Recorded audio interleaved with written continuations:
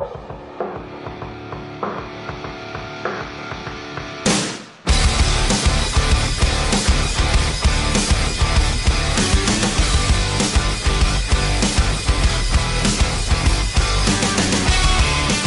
welcome to AFL Rewind, a look back at all things arena football. Brought to you by Phenom Elite. I am Tim Capper, along with John Stark. Hey, John, how are you, man?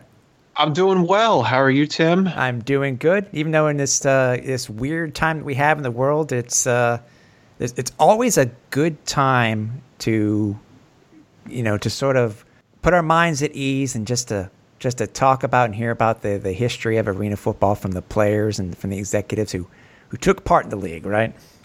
Yeah, absolutely. Catching up with all these guys is great. We want to thank everybody who listened to the Joe O'Hara interview.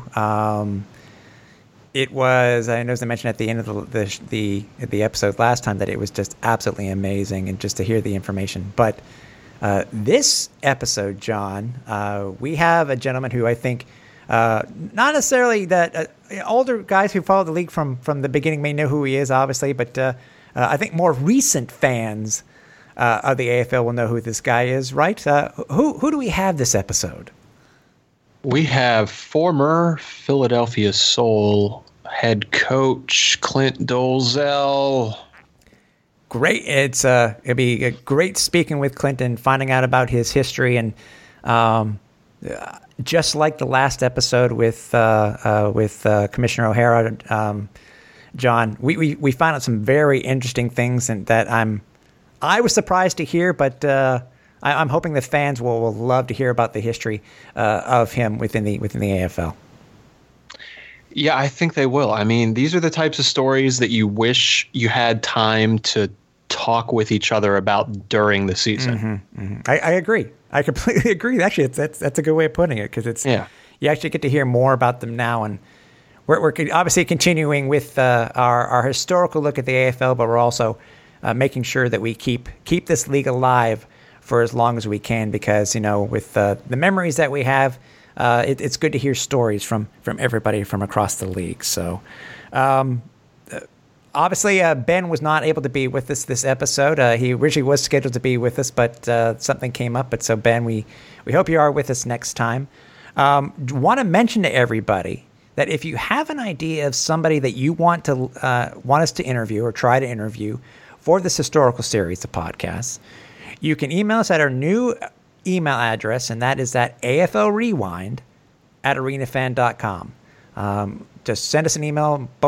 All of myself, John, and Ben will be receiving it, and we would like to try to do our best to get that person or persons on the podcast. I had to ask you this, John, because we haven't spoken since the last Dan Radabaugh interview. If you could, and even though you had a short period of time within the AFL as a fan and a follower, who would you like to bring on the podcast one time? Well, I've said it before. I'm going to say it again, and you already know who it is. I want to talk to my boy Malachi again, Malachi Jones. Okay. So that would be the one dude. But I don't know. I'll tell you what. There are so many amazing players, coaches, staff, just people that were part of the AFL. I wish we could talk to everybody. Mm-hmm. I agree. I have, I don't know, 50 episodes filled with players, staff, and it would be great. And Hall of Famers to come. Oh yeah, Hall of Famers to come, man. Current and future Hall of Famers to come.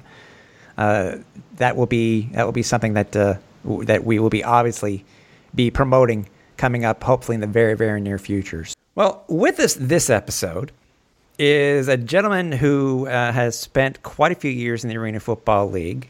He made a name for himself not only as a quarterback, but also as a head coach. With us is a 3-time Arena Bowl winner and a very good quarterback, I would happen to say, Clint Dolezel. Hey, Coach, thanks for joining us. No, you bet. Thanks for having me. I love to talk arena football, indoor football, anything we got to do to keep it alive. It's been great to me. So anything I can do to give feedback to it and make it keep going, that's what I'm here for. Fantastic. Coach, looking at the start of your career, I mean, just your first 3 head coaches that you had were I mean, big names in the Arena Football League. You know, Mike Trigg, Steve Tunn, and Dave Ewart. Obviously, that's a big name for you now, obviously, in your current situation. But what I wanted to find out first is, and for those who may not know, before you were a member of the Milwaukee Mustangs, had you heard of Arena Football? And then when you first got the call to come in, I think it was try out, what were your first original thoughts on the game itself? Well, I had heard of it. There's no doubt about it. And this is actually a pretty good story. So I first was told by Michael Trigg about maybe going over and playing some exhibition games in Spain. Heard of Arena Football? I said, yeah, I have. I said, I was at the time, I was like, Arena Football, I don't know if that's for me or not. I actually met Trigg at my bachelor party in Dallas. I was with some buddies, and I just happened to run into him. And he said, I thought you were in the World League. I said, no, right now I'm just playing softball for a living, basically. So I was enjoying that, doing that. And he said, well, are you interested? And I said, I'm not sure. I better go talk to my soon-to-be wife about it. And I went home and talked to her. She said, shoot, yeah, you better go play. It's, you still love it. You still, you're at your high level. You need to go play. And so I called him back, and I said, well, I got the okay. And a month later, which was a week after I got married, we went to Spain. And obviously I fell in love with it, and got to play over there and travel around in 3 different cities and play it. It's been with me ever since. And all that to Michael Trigg and my wife, obviously, for giving me the nod and say go do it.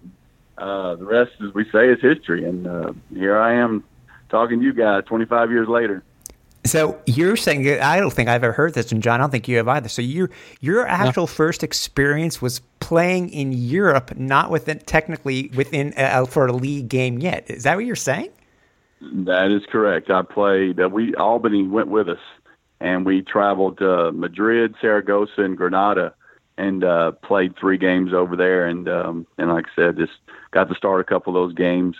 Back in those days, I was playing a little receiver and jack as well, so did a little bit of everything, over there. And just like I said, just came back, told my wife about it, and he offered me a contract, and I went and signed with Milwaukee and played for them backed up for 2 years. That's amazing. That is a very good story. Yeah. So now that you've mentioned, I have to ask, because what was it like playing in Spain? Obviously, you're playing a new game for the first time, and you're playing exhibition games in front of European crowds, which I heard were absolutely nuts. What was your experience over there in Europe like?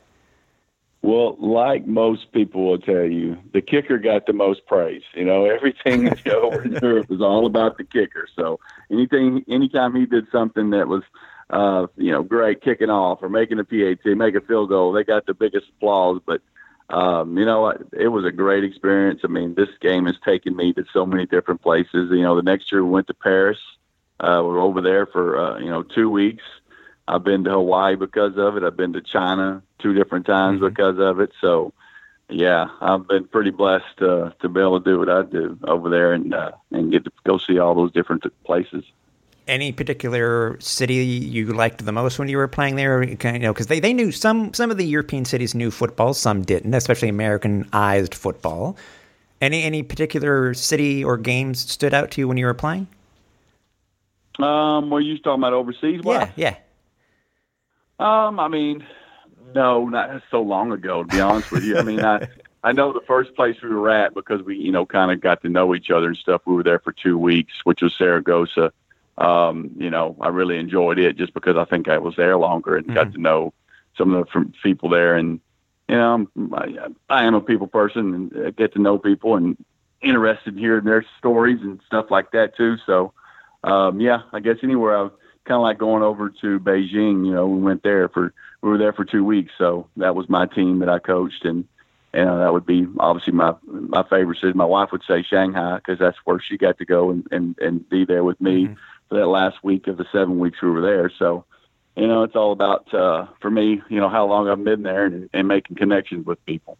That's amazing. It's amazing. So, most of your career with Milwaukee, as you say, was basically a backup itself. And in '97, you ended up being. I think you got picked up as through free agency for Texas. Actually, I was traded. You were traded to Milwaukee. Steve Thum was our receivers coach in Milwaukee, and he ended up going on and being the offensive coordinator there with Dave Hewitt. He talked him into trading for me, and I guess I'm trying to think. There were two players in the trade, and we were discussing this other day. He knew I don't know, it was a receiver or DB, and I knew the quarterback. And now that I'm sitting here talking about it, I can't even think of his name. And I actually played an all-star game with him in North Dakota. So I'll think of it somewhere along this line. I'll just blurt it out to you who the trade went through. So yeah, it was a 2-for-1 deal, and it was a great situation. Got to go back, and I actually coached high school ball during that time at Waller, Texas. My wife had to go look up where that was on the map when I told her we were going to Houston, and I had to go find a job real quick, and made a whopping $21,000 in my first year coaching and teaching, which back then I was like, that's a lot of money. Yeah. It wasn't. So you made obviously a huge splash in Texas. You had your very first start, coach, on May 10th, 1997 at Portland. That's when the Texas was known as the Terror. What do you remember about your very first start? You had great numbers, obviously, because you were on to becoming a star in the league. But what do you remember about that? Do you remember anything about that first start Here's what I remember. I do remember it well. Yeah. I was, when I came into there, I was competing with Marty Lowe, which Marty Lowe was basically Dave Hewitt's guy from St. Louis. He brought him with him, so he was more familiar with him, and I basically didn't win the job, in those first couple of preseason games, and Marty, got the start. He got hurt against Iowa, and I came in, and it didn't do great, but just didn't have a ton of experience of playing. But I wasn't overly impressive in that cleanup coming in that game. And during the next week playing Portland, Stevie came to me, Ton, and said, I don't know how to really tell you this, and maybe I shouldn't, but you need to play well. And I knew what he meant.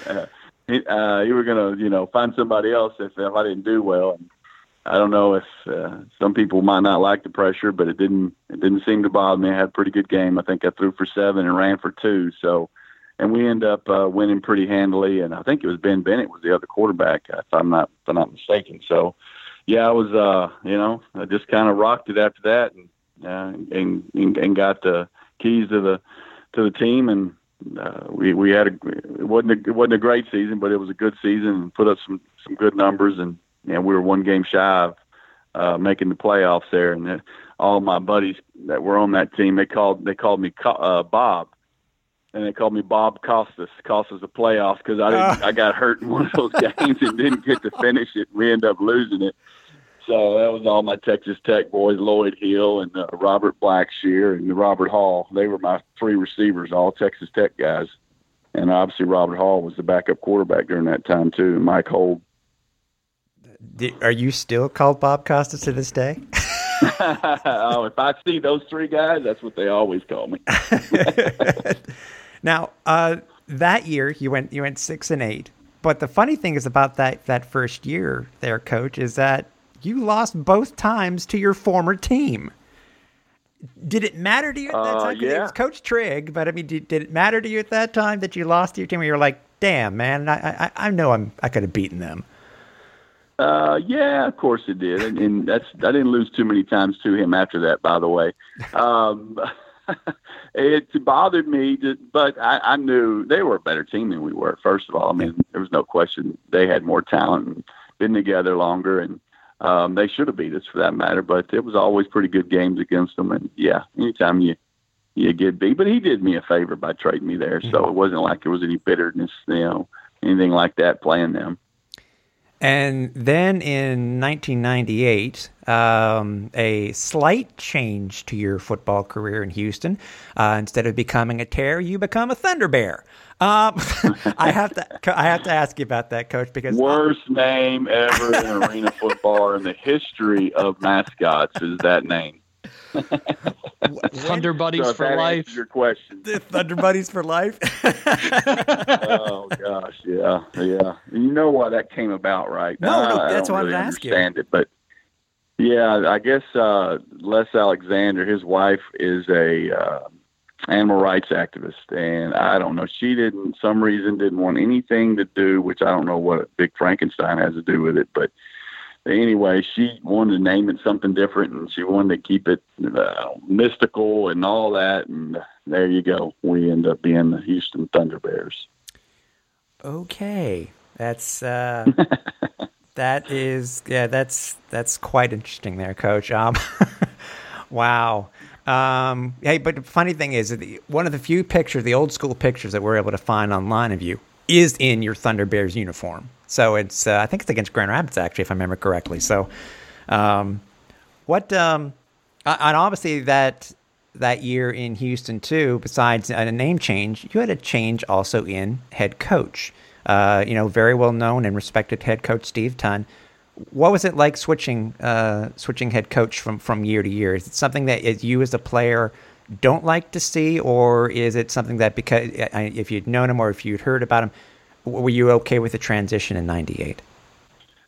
Well, I mean, it was always, the few times that's happened to me when I've been around, I was familiar with the coach. It wasn't like they brought somebody, just in off the street. Right. Stevie and I had been together, the year before, or 2 years, first year in Milwaukee together. And then obviously he was the offensive coordinator. So, yeah, we had a history together. We got along. Our temperaments were, opposite attract. He was really laid back, always laid back. He's hard to get a rise out of him. And everybody knows me. I'm just totally opposite. I'm out there. My emotions are where I'm on the sleeve when I play and coach. And I thought we had a great connection and we're a great match.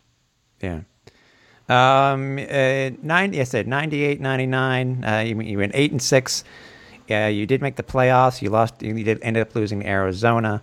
But in 99, you probably, you went 4-10. Obviously it's not the best thing to have as a quarterback, but leading into the next season though, I mean, in 2000, we were at 4-10. That's something I just put in the back of my mind. I don't remember that.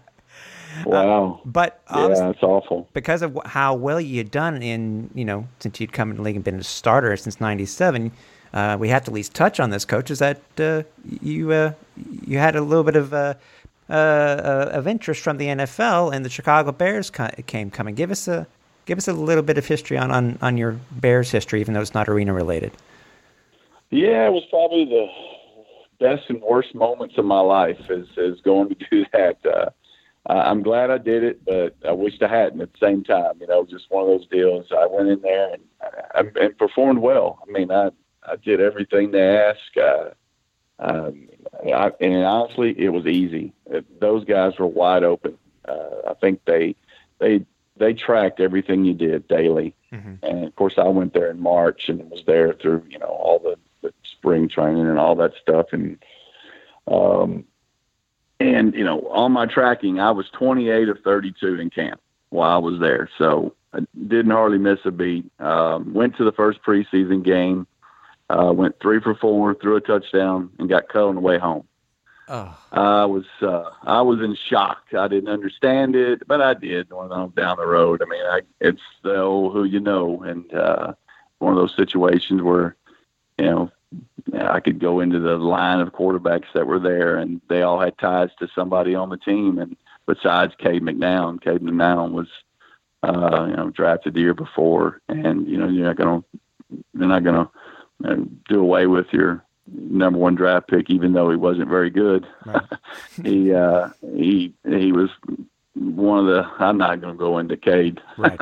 Anyway, it got cut, and then that was probably the best thing that ever happened to me. Honestly, after that, Trig called me back. Yep. The union had formed, and there was some money to be finally made in arena football, and he talked me into coming in, and kind of enticed me with, you can call your own plays, and I kind of intrigued by it, and I went in, and he was true to his word. He let me call my own plays, and what a year that was. And the crazy thing is that we won that year. I'm sure you were about to go into that. It was, but yes.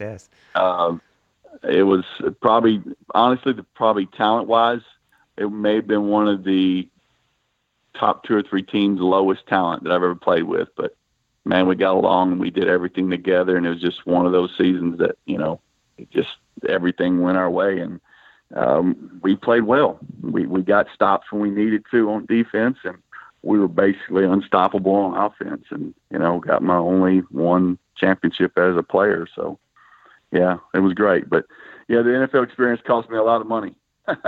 we were in debt for a long time after that, trying to make up for it. Not being able to play that arena season, and we didn't really make any money while I was there.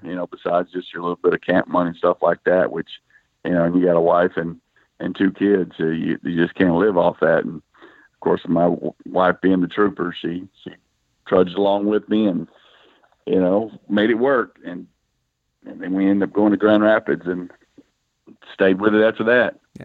How was it like in Grand Rapids? I've heard, I've spoken with many ex-fans of the Rampage, and I never got a chance to actually see a game in Grand Rapids, Coach. But for those who don't know what Grand Rapids, because everybody, think of Grand Rapids, or they think of Iowa, or they think of Albany. They talk about these small cities that have a very, rabid fan base. What was it like for you being in Grand Rapids for those 3 years? Well, it was my favorite place out of all the places I've played and lived, and it's right up there with being back home in Texas. To be honest with you, I made so many friends there, so friendly people. Of course, we were really good. I always I tell everybody, and I explain it like we are the Green Bay Packers of arena football. We had our niche of the town there. There was nothing besides, you got Detroit Lions, which is a couple hours away, and Chicago Bears, which is several hours away. We were it for right in that area, and man, the people loved it. It was a packed house. I think it held 9,500 or something like that, and the Arena Bowl had a little over 10 in it. So you can imagine probably the atmosphere that was in that place was unbelievable. I mean, I watched a lot of games. I watched a lot of the Arena Bowls over the years and been in a lot of them, but just experiencing it live in there, it was you can't explain it to people that it actually came through TV like you were at the game, and that's one of those rare moments. Of course, it was ABC, it was Brett Musburger. I mean, what else can you ask for? It's about the best moment I could have in football. Mm-hmm. Also, during your first season, I had to ask too, because you'd come into arena football by going to different countries and starting, over in Europe. What was your first experience like heading to Canada when you played there for the first time in 2001? Because we've had a few pretty big names in the AFL have played either in Canada or have played for, like the Phantoms. What was your experience like? Did you have anything you remember specifically about heading to Canada? Not really. No? The only thing, honestly, I can remember, and it's not a great moment by any means, and I thank God I don't remember the player's name, but I think we were getting up on them, and I don't know, one of these linebackers, he I don't know, we might have been talking trash to each other, whatever. He walks by and actually spits in my ear, and I absolutely lost it. I mean, spitting on somebody to me is the worst thing you can do to a person, and I lost it. I mean, they had to drag me, off of him. I was just couldn't explain it to Coach what happened, and just one of those moments. That's really the only thing I remember about going to Canada. Of course, it was, it's different, the accents and, talking to people all there, but it wasn't too much to it, in my opinion. I've got some friends that actually, my neighbor was from Canada and had lived with me when I lived in Dallas for 3 or 4 years from there. And so, I think I know more about it from him than I did actually when I visited there.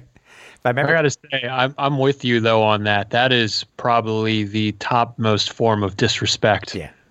Yeah. It just drives me nuts, and I just don't see it. And I usually tell my players, I said, guys, there's no personal fouls. We can't have you. I'm going through it. Sure. And I almost give a disclaimer every time something. I said, but if somebody spits on you, I understand if you lose your mind because I've done it before. So I'm not a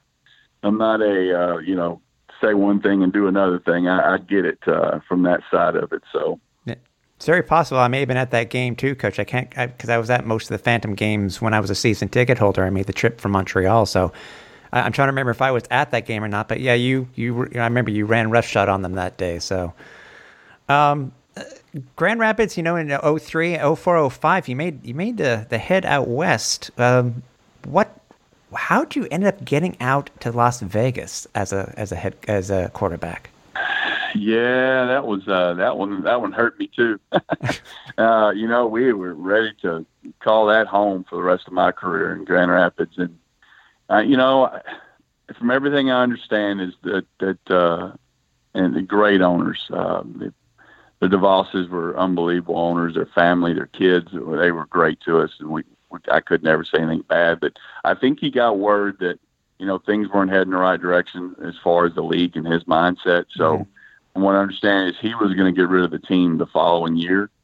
So he's going to get 1 more year into it. So he was going to let me, I guess, start ties somewhere else. So he allowed me to be traded to Las Vegas.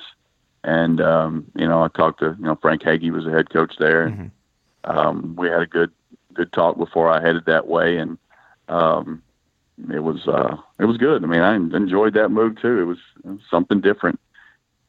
So that was that. I mean, as far as how I got to there is just got traded, had, just bought a house the year before too and had it built, and we were loving life. And then carpet got pulled out from underneath us again, and off we were to Las Vegas. Both years in Vegas, you went 8-8. You had Coach Hagee as your head coach the first year, and then obviously you had Ron James also as your head coach the second year. Then you head into your last couple of years as a player. You headed off to play for the Desperados. You're closer to home. You're coached by Will McClay in 2006. What was it like? Was it a total difference between Vegas and Dallas? Because obviously I didn't ask you about your Vegas experience because these days it's a little bit different than it would be, Coach. I think back then for when you're playing in Vegas, because now you get the hockey team. You're going to have the Raiders there now. Right. What was the difference for you the difference between playing in Vegas and then so to speak coming home and playing in Dallas? Yeah, I mean, just familiarity with everybody. Will McClay and I, he was, obviously the defensive coordinator when I was with Milwaukee. Mm-hmm. Terry Gray was also the line coach in Milwaukee and in Houston. And in the Grand Rapids for a year, the year we won it, helping out there as well. So a lot of ties, and besides just being back home in Texas, and they were already a good football team before I got there. So it was very easy to come back there and play for Will. Obviously he's a great head coach, and we did a lot of great things together except for winning championship. But, we put some good numbers up and had a lot of great entertainment for games. It was good to be back home for sure. Just wish we had very talented teams. We should have won one or two there for sure as a championship. But this crazy game of arena football sometimes just doesn't allow the best team to always win. Mm-hmm. And it's true. And I think for those who have been following your career as much as they have, whether it be a player or a coach, they know about your, unfortunately that 15-1 team in 2007. And as you said, anything can happen in arena football. And it just happened to be, what was it?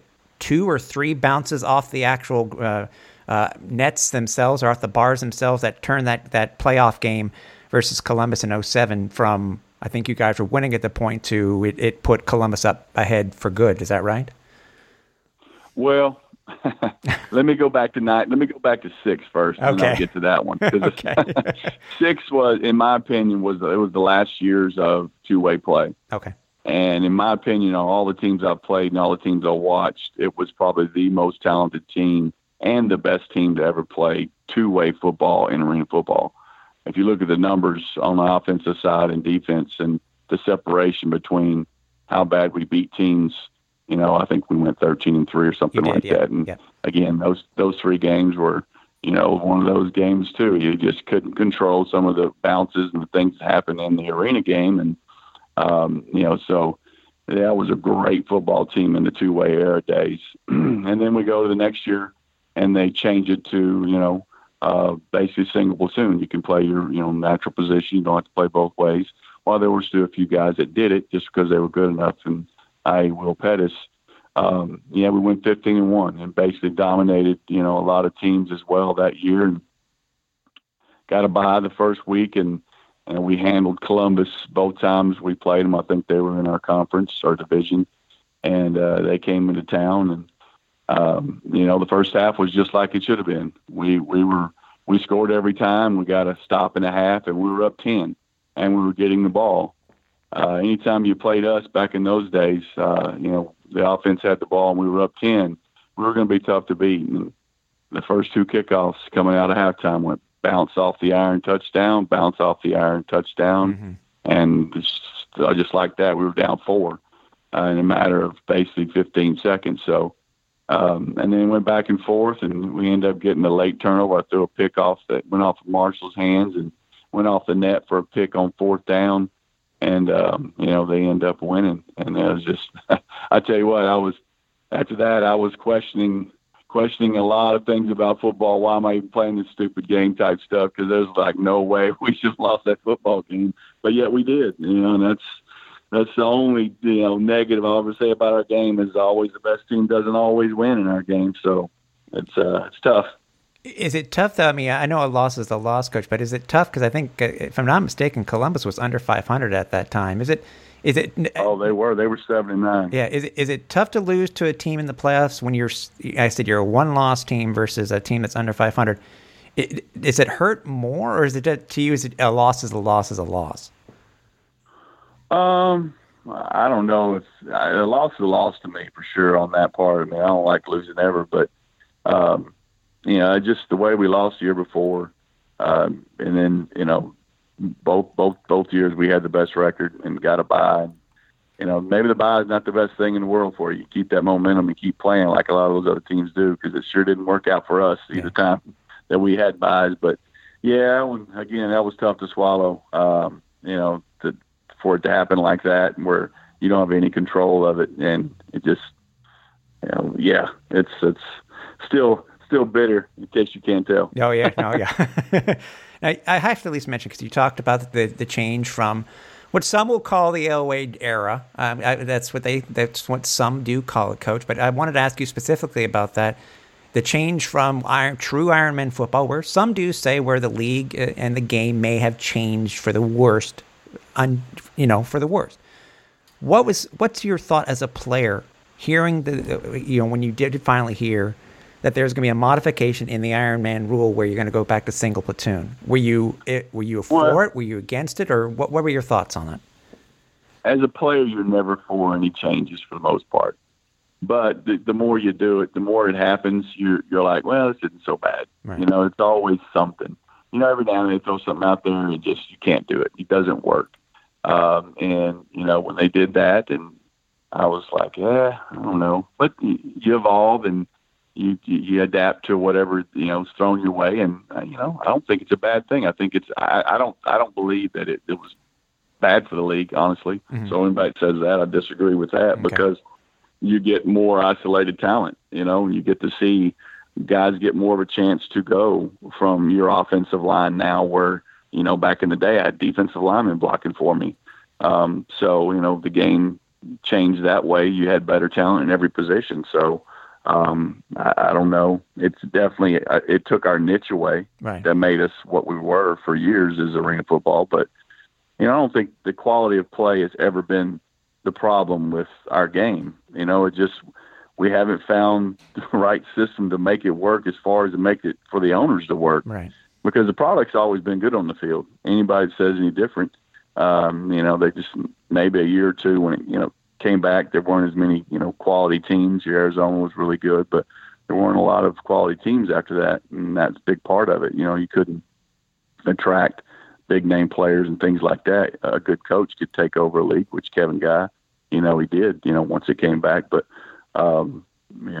it's just kind of, it is what it is, as far as that goes. And, as soon as it started getting better again, and, we outpriced ourselves again. So I don't know. The product's never been the issue. That's my take on arena football for sure, as far as why it hasn't made it. Yeah. Then obviously the year 2008 was a big one for what some do call AFL 1.0 era. The year itself, your last year as a player, you went 12-4, lost to New York in the playoffs, and then you hear the first and foremost Commissioner Baker at media day or close to media day. Says he's going to step down. And then the whole thing with the league going into bankruptcy, et cetera, et cetera. What was your thought on that, Coach? Because, you came into the league at a time where, in 2000, where the league had threatened to shut down before they came back. And then it happens again in 2008, and the league doesn't come back in 2009. What were your thoughts on I guess maybe what you had heard, how it went down, how you were told? What was your thoughts on I guess we could say on the second bankruptcy of the Arena Football League? Yeah, I was like everybody. It happened such a bad timing of right before the season starts. So, we were all in shock. We heard things were going down. I was actually hunting with my uncle on what I heard. And talking, I was part of the, one of the leaders of the union on it for our team. And I was like, do what we got to do to make it work. If we've got to take a huge pay cut, and we were willing to. And I think that's the biggest thing. I think we were willing to take a half of what we were making. I think it was 40%. Yeah, I think it was 40%, yeah. Yeah, it wasn't about the money for why the league shut down. They can say it was, and they can blame whatever, the salaries and all that on us, but we offered to take a huge chunk. So there was more to it than that. And obviously it put us all in a bind, especially me. I've been making a pretty good living and doing this, and all of a sudden that's just yanked out from underneath me. So I had to make a fast decision, and, that led me into coaching. One thing I do want to ask is you're talking about salaries, and I haven't had a chance to ask any former players about this. Do you think at the time, because obviously at that time, before the league suspended operations in 2008, that you had some players that were making upwards of six figures a year. In your opinion, Clint, do you think that the league could sustain six-figure salaries? I think the cap at that time was at $3.5 million, if I remember correctly. Did the league grow too much to where these salaries were just out of control, or do you think it was a combination of? No, it was definitely a combination. Yeah. I don't think it was. I don't think anybody's owner at that time was in it for the money. Right. Anybody who says that is that they're telling you a story. No owners are in this to make money. Yeah. They do it. They enjoy it. It's something to, maybe they have family that it's tied into the league operations or the team operations too. Mm-hmm. It's something they can pass on to their family and things like that. But yeah, the money was up there, but the money's, you're never going to have enough revenue from fans because you just don't play enough games. Your arenas hold anywhere from 12 to 15,000. Even if you sold out, you're still not going to cover salaries. Yeah. You're just not. You got to have TV sponsors, which we blew that away when we had NBC, and the NFL came in and tried to buy a chunk of the AFL, and we thought we were going to outgrow that and said no. And there you go. We got snubbed. After that, the NFL didn't want anything to do with us, and then that's where the downfall, in my opinion, this is my opinion, started happening. Okay. Do you remember where you were when you were told that the league wasn't coming back in 2009? Yeah, I was hunting in Dallas quail hunting with my uncle in West Texas, and got the word, and it was just straight devastated. Ruined my hunting trip. Mad still about it. Oh, man.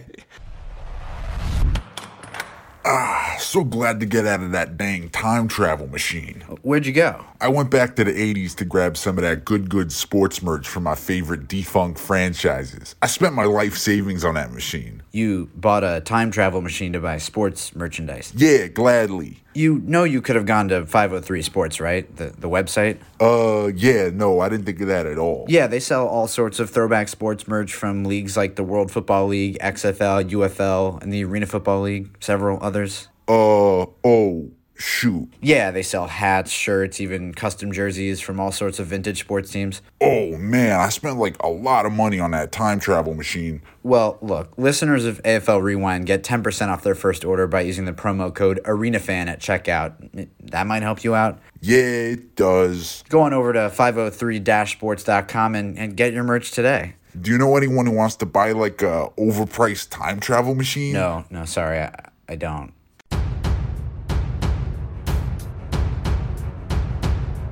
The Arena Football Hall of Fame has returned, and we want you to become a part of the family. Introducing the Arena Football Hall of Fame Patreon. Whether an All-Star or a Hall of Famer, our reasonably priced tiers each have their own exclusive perks. Early access to the AFL Rewind podcast, honorary selection committee member, and much more. Help us build a Hall of Fame we'll all be proud of. Head to patreon.com/AF Hall of Fame to join. But as you said, some good things, sometimes there are silver linings to bad things, is that in 2009 you switched over to being a coach for the very first time. You went down to the to coach with the Florida Firecats in AF2. You're their OC. How was the transition, Coach? As I said, you've been calling your plays before. Yeah, you've been offered that before, and you've been doing that as a QB. How was it being a coach for the very first time? Well, I mean, heck, it wasn't any different. I mean, like I said, the last 9 years of playing, I basically ran the meetings, I installed the game plan, and I was quarterback and coach on the field. I mean, most of the time there was a coach standing beside me, but that was more cosmetic than anything. So it was easy. Now I don't have to actually, go throw it too. I can just kind of watch what's happening, see what's going, a little easier from the sideline. And obviously I think I called plays better. I mean, I felt like I was a pretty good quarterback, but I think I called plays better than I actually played the game. Again, unfortunately, after 2009, the AF2 doesn't exist anymore. Maybe I'm the problem here. Now that you're saying all this. No. But again, it made bigger and better things. Again, you were able to head back home, and in your first stint in indoor football, you were the head coach for the San Angelo Stampede Express of the IFL.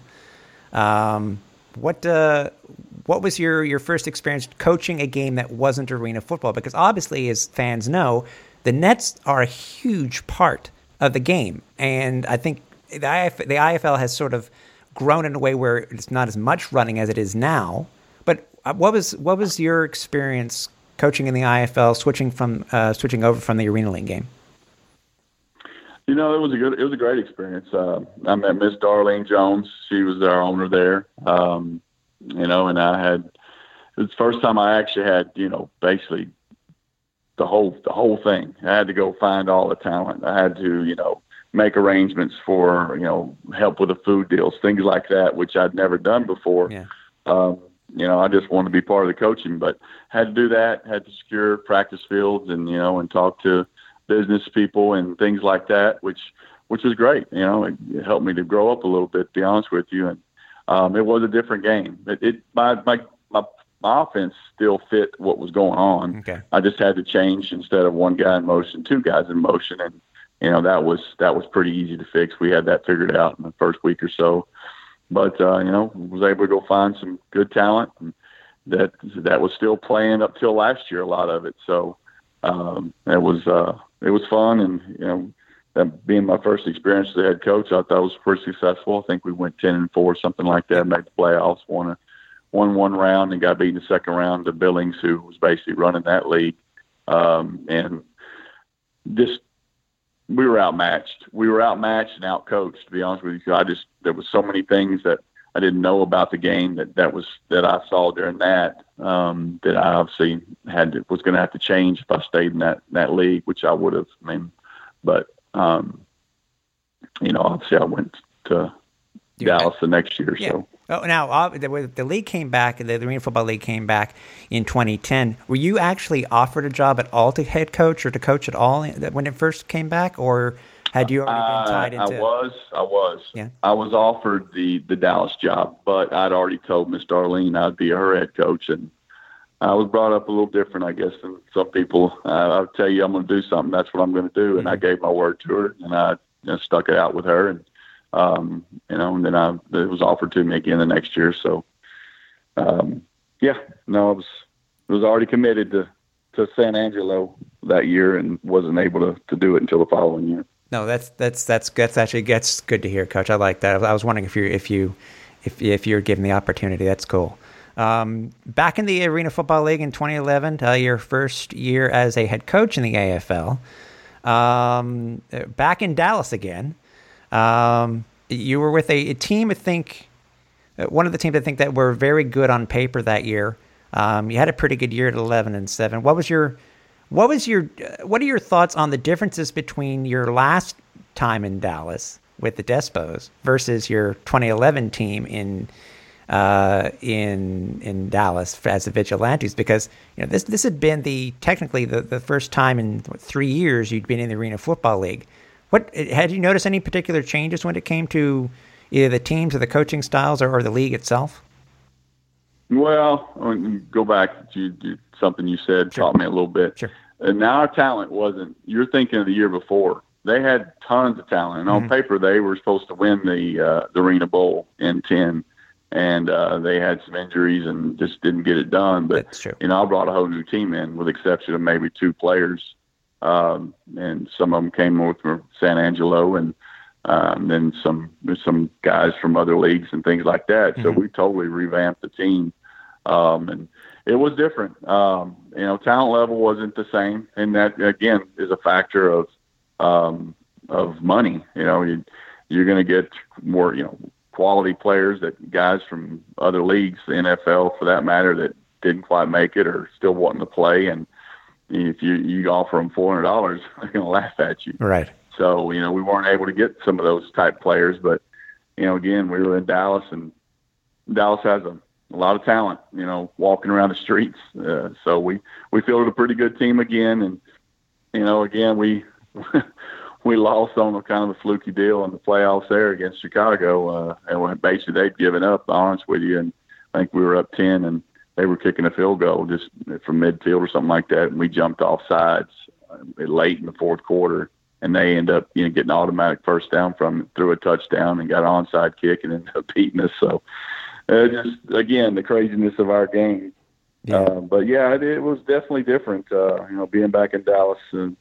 First time I got to meet Woody Kearns, nice. Longtime owner in this game, and he was great. I see why they won so many years with him and Markham.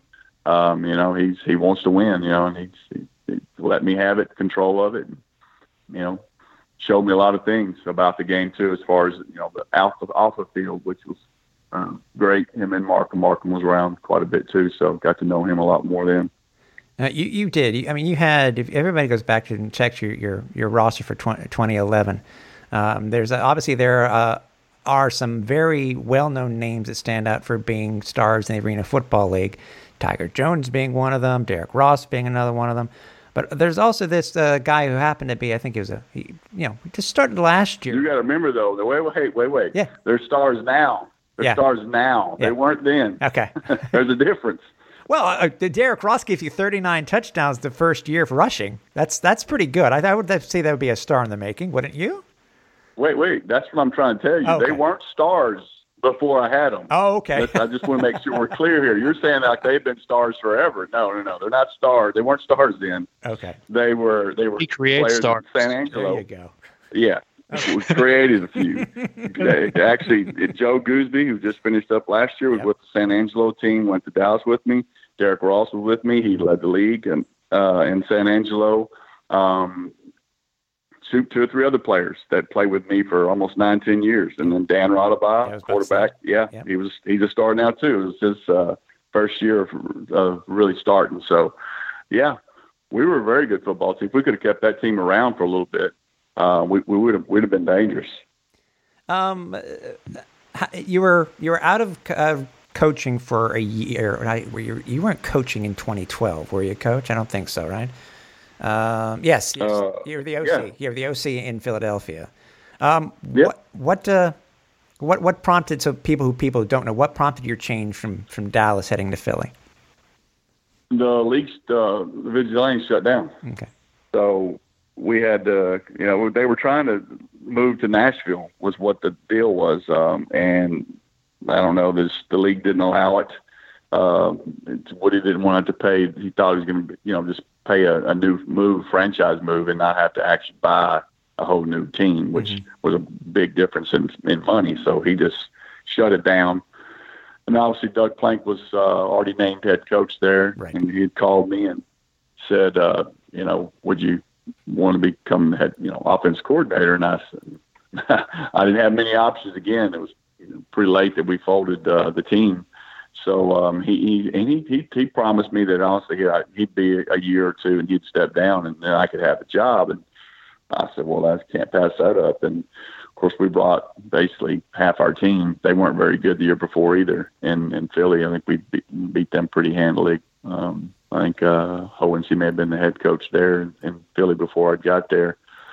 And we did well. I mean, one of those other teams that you look at the record books, there was some unbelievable records we set that year.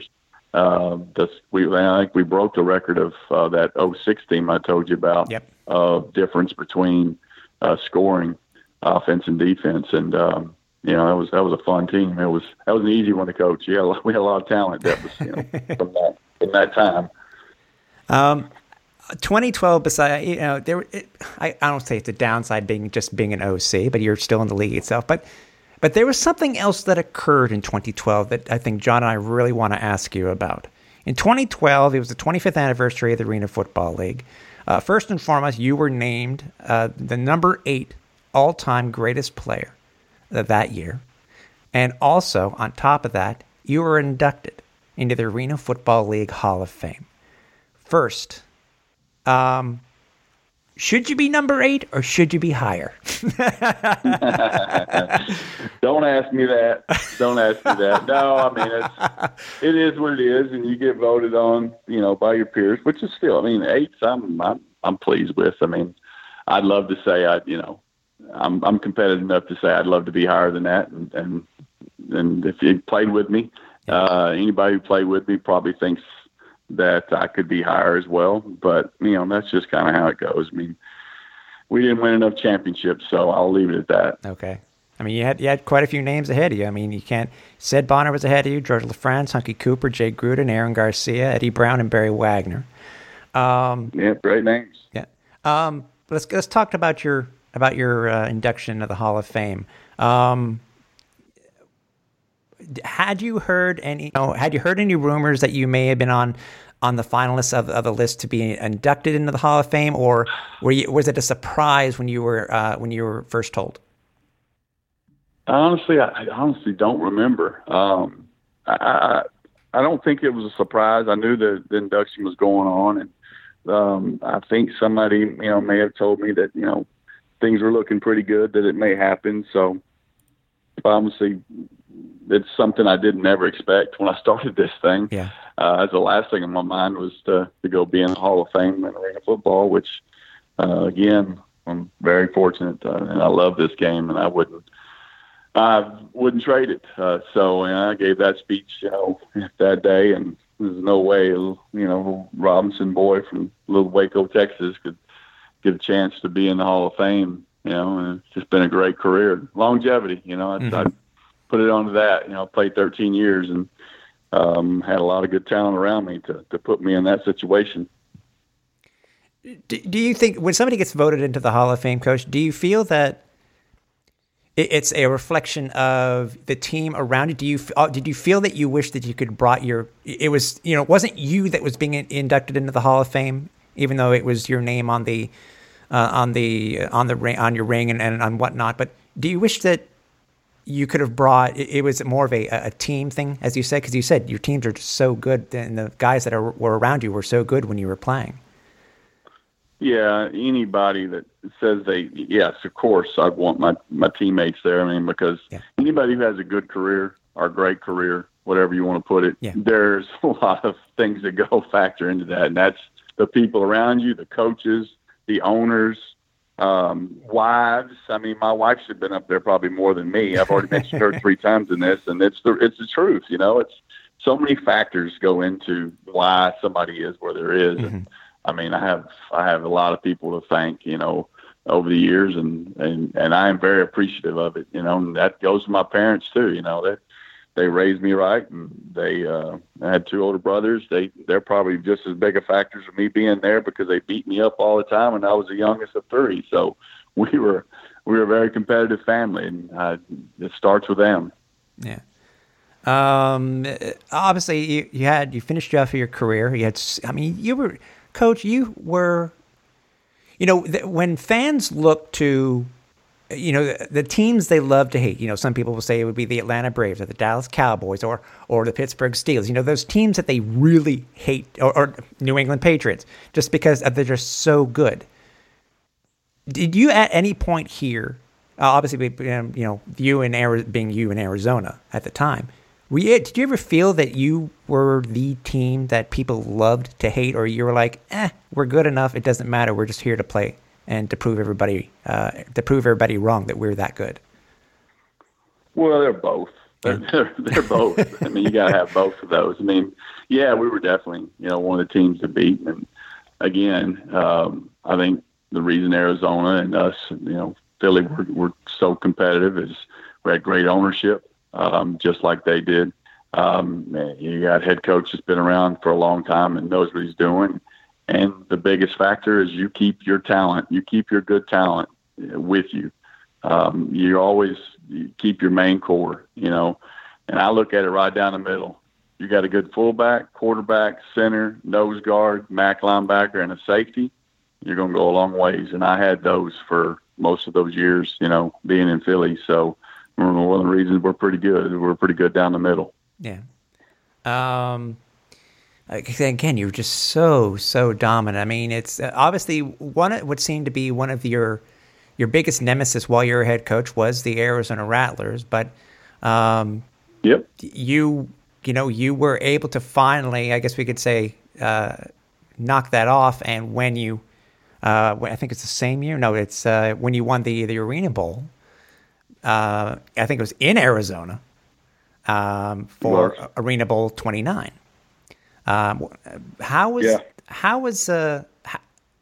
If you were to look at all the teams that you have coached and played for, to you, obviously besides that 15-1 team in Dallas, and that is this one of the best teams that you've ever coached or played with? Was that team in 2016? Well, I mean, again, I said it about Grand Rapids. I'm pretty honest. That's true. It was one of the last 3 teams are the worst 3 teams talent-wise. And everybody on that team would say that too. Yeah. But yet we got along. We did everything together. I mean, we've had other talented teams than that year we beat Arizona. I mean, I think I had maybe 2 or 3 teams that were more talented in Philly than that. But it's hard to win, and it just lined up for us that night. We actually had some things go our way, and we played really well. And that was a great one. That was a fun one to beat them at their place. And just the way it all happened. The owners were, you know, they were ecstatic. I was happy for them. And, that one's a great memory, to beat them at their place. Also, I don't want to pass over this, is that not only in 2016, but in 2015, you were named the Markham Moss head coach of the year. And I don't know if you remember the last time you and I spoke, I mentioned to you that you were the only head coach, and I think you still will be the only head coach in Arena Football League history to win it back-to-back. What's it like, Coach, to win a head coach of the year award? It's the same as being inducted into the Hall of Fame, those type things. As far as the only way you get there is the people around you. And it sounds cliche, but it's a fact. I mean, Belichick is a great coach, but there's a reason he's a great coach too. He had a lot of great talent with him. He's got Tom Brady. He's got a great owner. I mean, all those factors matter. I mean, and if they allowed me, my owners allowed me to put that, team together and keep them together and put some good coaches and Phil Bogle around me for those years too. And there's just so many pieces. I mean, even our food sponsors, how much they mean to get talent in there. There's a lot of little things that people don't look at to what makes an organization good and what's, in turn makes the head coach good. Yeah.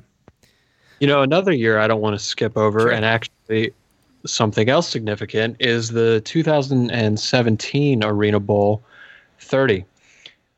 In comparison, Coach, when you guys were down, 7-0 in that first quarter, compared to the year before when you guys were up like 28 against the Rattlers, what was your mindset there? Like, was it the same? Was it different?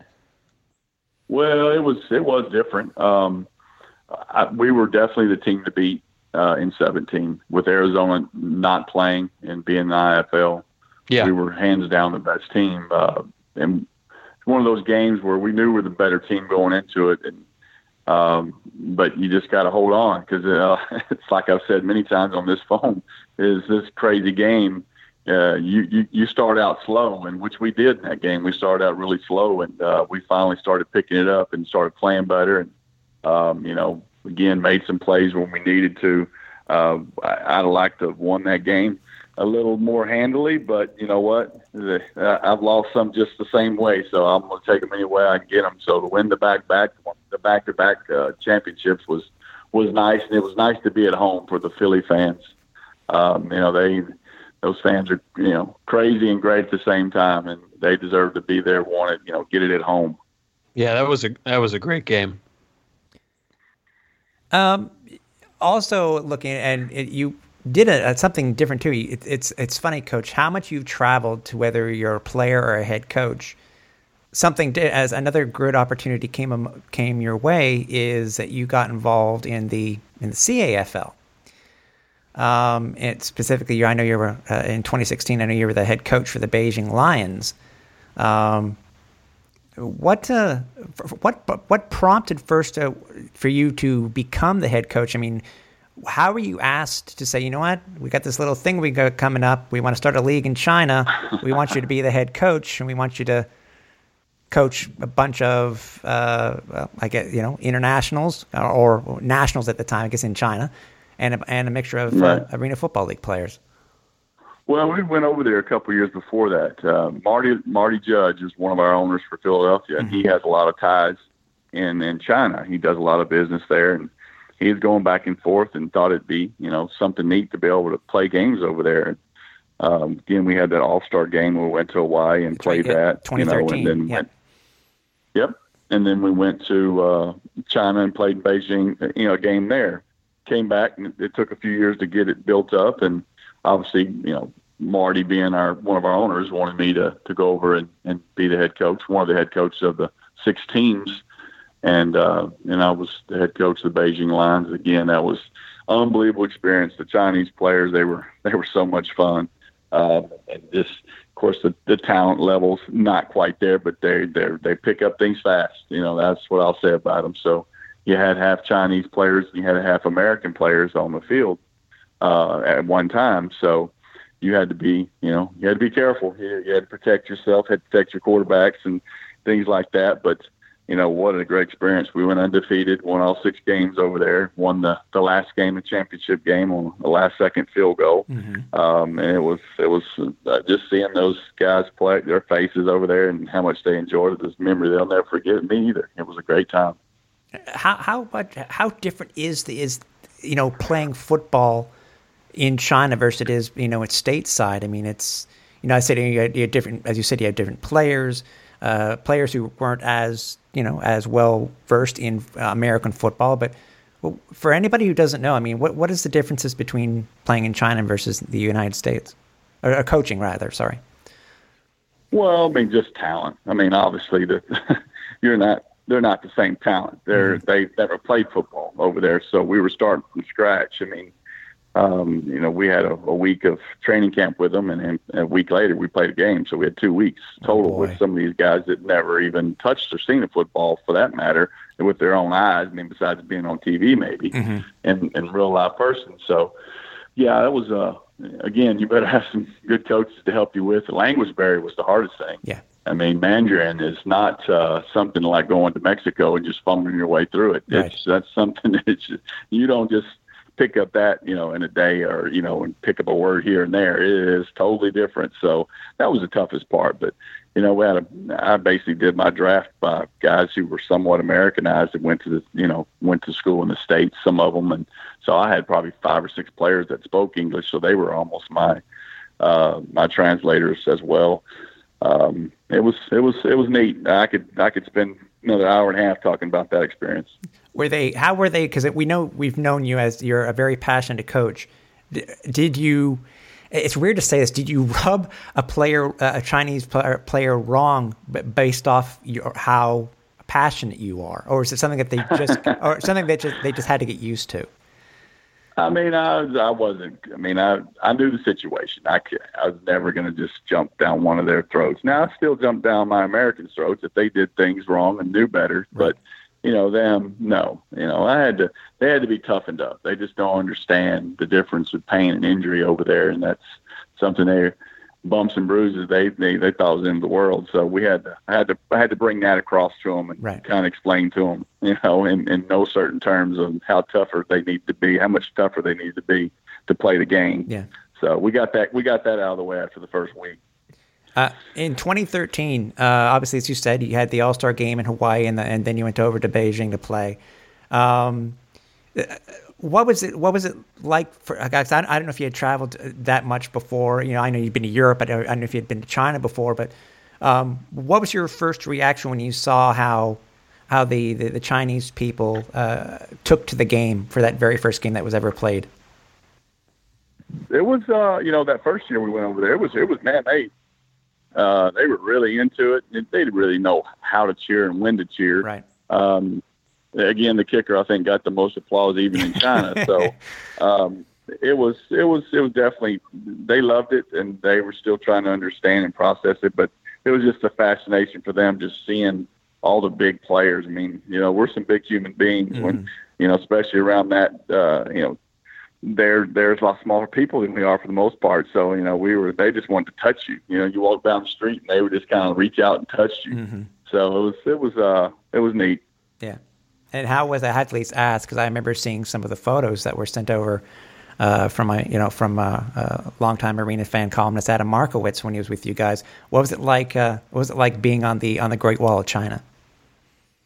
That's something I can't even explain if you've never been there. How the human race made that, without the technology that we have now, is just amazing. Yeah. It's can't even tell you into words what it was, and just the views, the pictures. And of course, when I went over for the second time, I went back and had to go again. It was just so neat and took so many pictures. And I wish my wife would have got to see it, but it's amazing. It's truly amazing. It's definitely one of the wonders of the world. Now, correct me if I'm wrong, Coach. The way that the field was set up for the CIFL, weren't the dimensions slightly different than what you currently played in the U.S. for arena football? Isn't there a slight difference in I think it was the end zones or the width of the field itself? Because is that true? Not that I remember. Okay. I thought it was pretty much. Now the field itself it's the new turf. It was and it didn't have enough pebbles in it, so it was like running through long grass. Okay. We weren't near as fast on the field, but besides that, the dimensions were pretty much the same. Okay. Goalposts, all that stuff was the same. Okay, because I could sworn it looked like the end zones were slightly deeper, maybe 8 yards versus what they should be, but maybe that was just the way that the pictures came off. So, 8 yards is supposed to be to specs. Oh, okay, yeah. It seemed a little bit bigger, but it was just, anyways. You win the head coach of the year in 2019. And then, unfortunately, after what I think John and I would honestly say was one of the best years of the Arena Football League that we can remember, where it just seemed everything seemed to be so positive. It was a great season, a great game, especially where it occurred. The Arena Bowl happening in Albany. What were your thoughts on the 2019 season, Coach? Just like you said, I've never heard so much positive feedback from our game, from where we were headed. I thought the future was bright. I've got so many different people telling me this, and the Arena Bowl was great, with the exception of losing it. I do think Albany was a better team. I just wish we'd have made a little. We had our opportunities. I'll say that early in the game, and just kind of gave them away. But I thought I didn't think this off season was going to turn out the way it did, and obviously it's very disappointing for something I've been a part of for 25 years now. So had to move on, just like a lot of people. And again, hopefully down the road somebody picks it up and it gets started again. In your opinion, because I know when we spoke with Dan Radaball, we asked him this question. Actually, he asked us, but what do you think was the ultimate downfall this time of the Arena Football League? Well, I mean, I can only go by what I've heard, and obviously the lawsuit from Workman's Comp several years back that's got pushed away and pushed down the road, and finally it's just enough was enough. And then I think we were looking for another investor, and that person never popped up, and we shut it down out of the blue. Yeah. Were you surprised when you found out, or had you seen the writing on the wall for a little while? No, there was no writing on the wall. Again, it was shock. Yeah. I did not know anything about this, that was going to happen at all. So it was definitely a shock to me. And, when I got the word from Jaws, he told me what was going on, it definitely put me back in the mindset of basically 2008, when I had to, kind of scramble around and find something, because, I've got a lot of people depending on me and my family, and right. The coaching, the crazy coaching that we do, people, they don't understand what we go through and why it's a great job to have. There's a lot of ups and downs in it. Right. I get that. For those who don't know, I mean, you were hired. You're now back in the IFL as their current head coach. As of speaking, the season hasn't started because of the current climate that's happening across the world. How you're happy to be a head coach again, and you're playing indoor football. Different this time around, Coach, than from 2010. It's definitely different. Man, the talent level and the game itself of the IFL it's a lot different. There's a lot of great coaches in this league. The talent level is at the top. Now I think, it's the longest indoor league surviving now in 13 years. So, being left after Arena Football shut down. So, there's a lot of positives, in this league going on. And, hopefully we can get this thing going once the coronavirus somebody's figured it out. So I need you guys to hurry up and figure out something and get this thing done, because I'm ready to get back to football. Yeah, no. I know what you mean, Coach. I have to ask, because it's something that, if I'm not mistaken, that many older Arena Football fans will remember. If you remember, I'm sure you probably do. Explain to me that infamous fourth down play that wasn't fourth down play for you, Coach. Do you happen to remember that particular game quite a bit? You guys are so funny. The stuff y'all come up with. You mean when I was calling plays and coaching and doing all that on the field? Yeah, I do remember that play. What do you want to know about? Just reference, Coach. We're not. I mean, it's a part of history. When people, as I said, you have to really know the league well and have watched it to remember that happening. But what was it? Just one of those things where it was just you forgot what down it was? Because I mean, if it's simple as that, it's as simple as that. But no, it was more to it than that. There was obviously there was some timeout. It was right before the half, and my coaches thought it was my O-line coach and my head coach thought the same thing. We'd missed the play in there through the timeouts and things like that.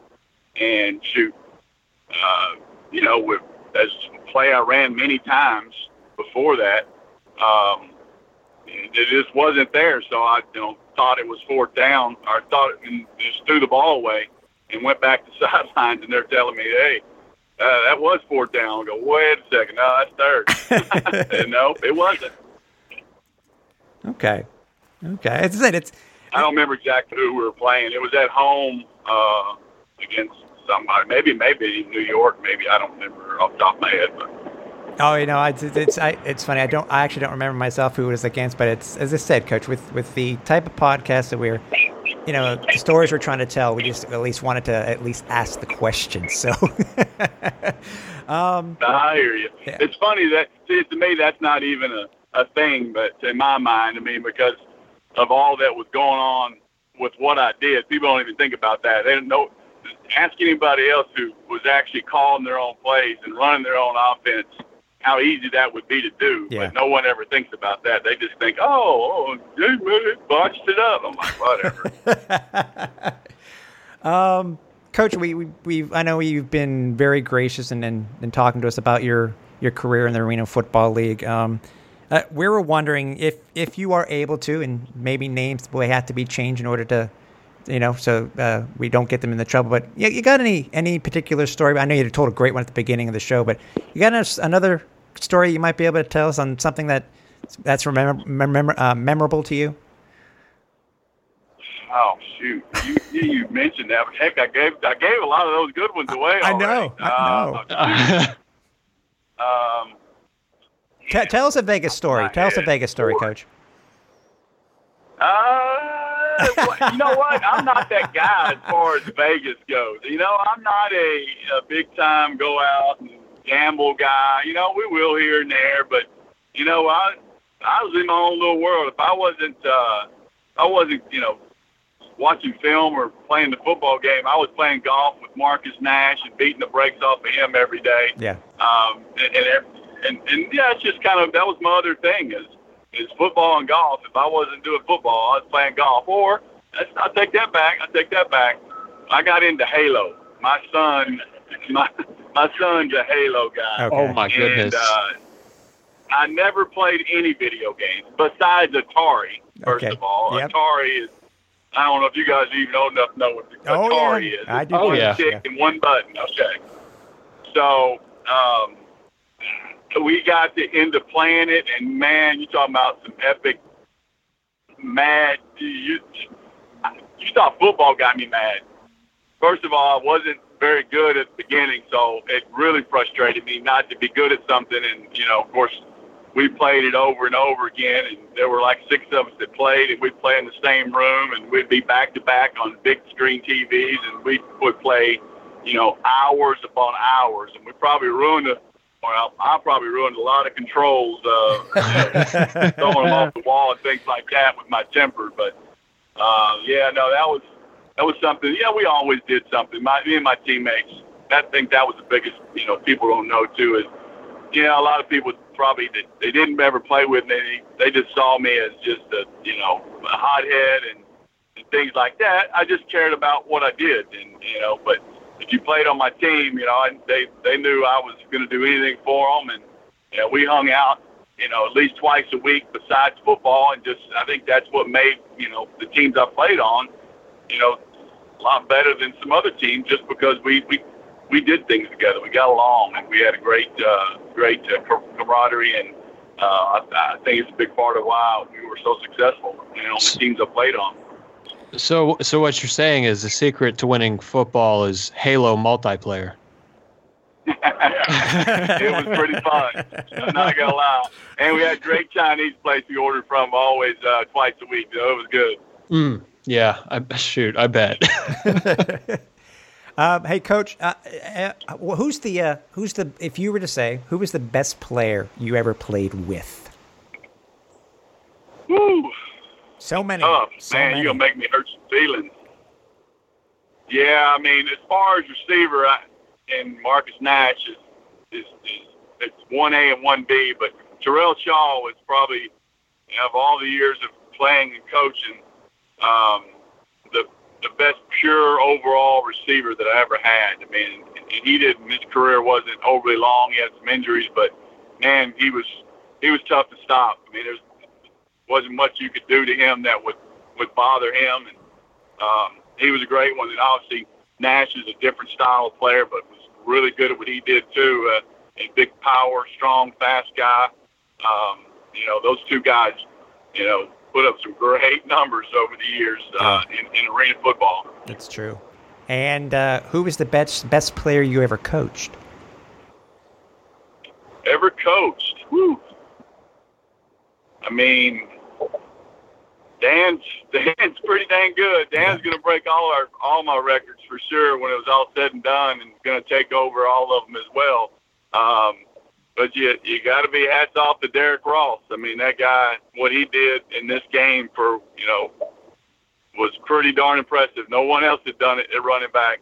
Now, I know he was only playing running back and not playing the two-way days, but that guy was started for me at Mac linebacker his first two games at San Angelo, and had 3 sacks in one game. So he probably could have done it just as well on the other side of the ball too. So he's a pretty good one. When you tell somebody, if somebody doesn't know your career, Coach, and they say to you, "Well, how are you as a pro player?" and you tell them that you threw in your career for 931 touchdowns, what would be the reaction of that person? Well, if they don't know about anything about arena football, they'd probably call me a liar. But it's just the nature of our game. We throw so much, and again, longevity and the talent around me. It's just, it's pretty crazy. Now, 1,000 was my goal, and I got cut a little short. I guess I could have came back, and I almost did, believe it or not. Nope. And Pat O'Hara called me to come play after I had, for the playoffs in Orlando. They were about to start the playoffs, and he asked me if I wanted to come finish it out for the playoffs, and I said, it's not really fair I think Nick Hill was the quarterback. I said, that's not fair for me to go down there and take that from him, when he's been there the whole season. And I wanted to. I did. I still had the itch to play, and I obviously felt like I could still do it, but I didn't. And I'm glad I didn't for everybody's sake. So that was in 2010? Yes, sir. Oh, wow. Interesting. 2010. Wow. That's cool. Again, Coach, we appreciate your time. And we appreciate your career. That's why we wanted to speak with you on this episode of the pod. One last thing we want to ask you is what do you want, or what will you remember? What do you want the fans to remember most about the Arena Football League? Because if it never comes back again, how would you be able to explain to somebody what the Arena Football League meant to you? Well, I mean, it's half my life. I'm about to turn 50, and I'm probably gonna finish my career in some type of form in the AFL, the IFL, whatever the league you want to call it, the indoor game. It's been my life, and I love it. And I probably could go be in the NFL as an assistant somewhere and work my way up. But you know what? This game, I owe it a lot, and I appreciate the friends and the fans I made over the years that became friends. They started out as fans, and that's the beauty of our game. It's the fans and the players become one. You don't get that in any other sport, and I think that's the beauty of arena football. Mm-hmm. John, any last comments or questions to Coach? Funny enough that Coach just brought that up, but I was going to wish him a happy early birthday because that's next Wednesday, right? that's the 25th. That would be it. Yep. Yeah, that's about it. And thanks for talking to us. I mean, we basically just went through your career, and I loved every second of it. I appreciate it. No, I appreciate the birthday wishes. Yeah, I'm sure that'll be a fun time with family and friends. Well, great. Coach, again, we thank you for your time. We thank you for what you've done in the Arena Football League, and we appreciate what you've done for the league, and we're glad that you are a part of the Arena Football family. Yeah, I mean, it's a special club that everybody is in that follow this league, whether you're a player, executive, whatever. We really appreciate you, and we hope to speak with you very shortly. I appreciate it. From our end, too, guys. I mean, we don't get recognized without guys like yourself and keeping it alive and just the stats and keeping up with the game. And as much as y'all just knew and brought up was pretty amazing. So I appreciate you guys as well. Well, hey, we promised, and I think we delivered on the interview. Right, John? No doubt, absolutely. That was speechless. The stories, and I mean, hearing everything, basically his whole career, it was like a storybook. Yeah, and it was amazing. And to hear that his AFL career started off at a European exhibition is just absolutely mind blowing, considering where his career went from there. I know.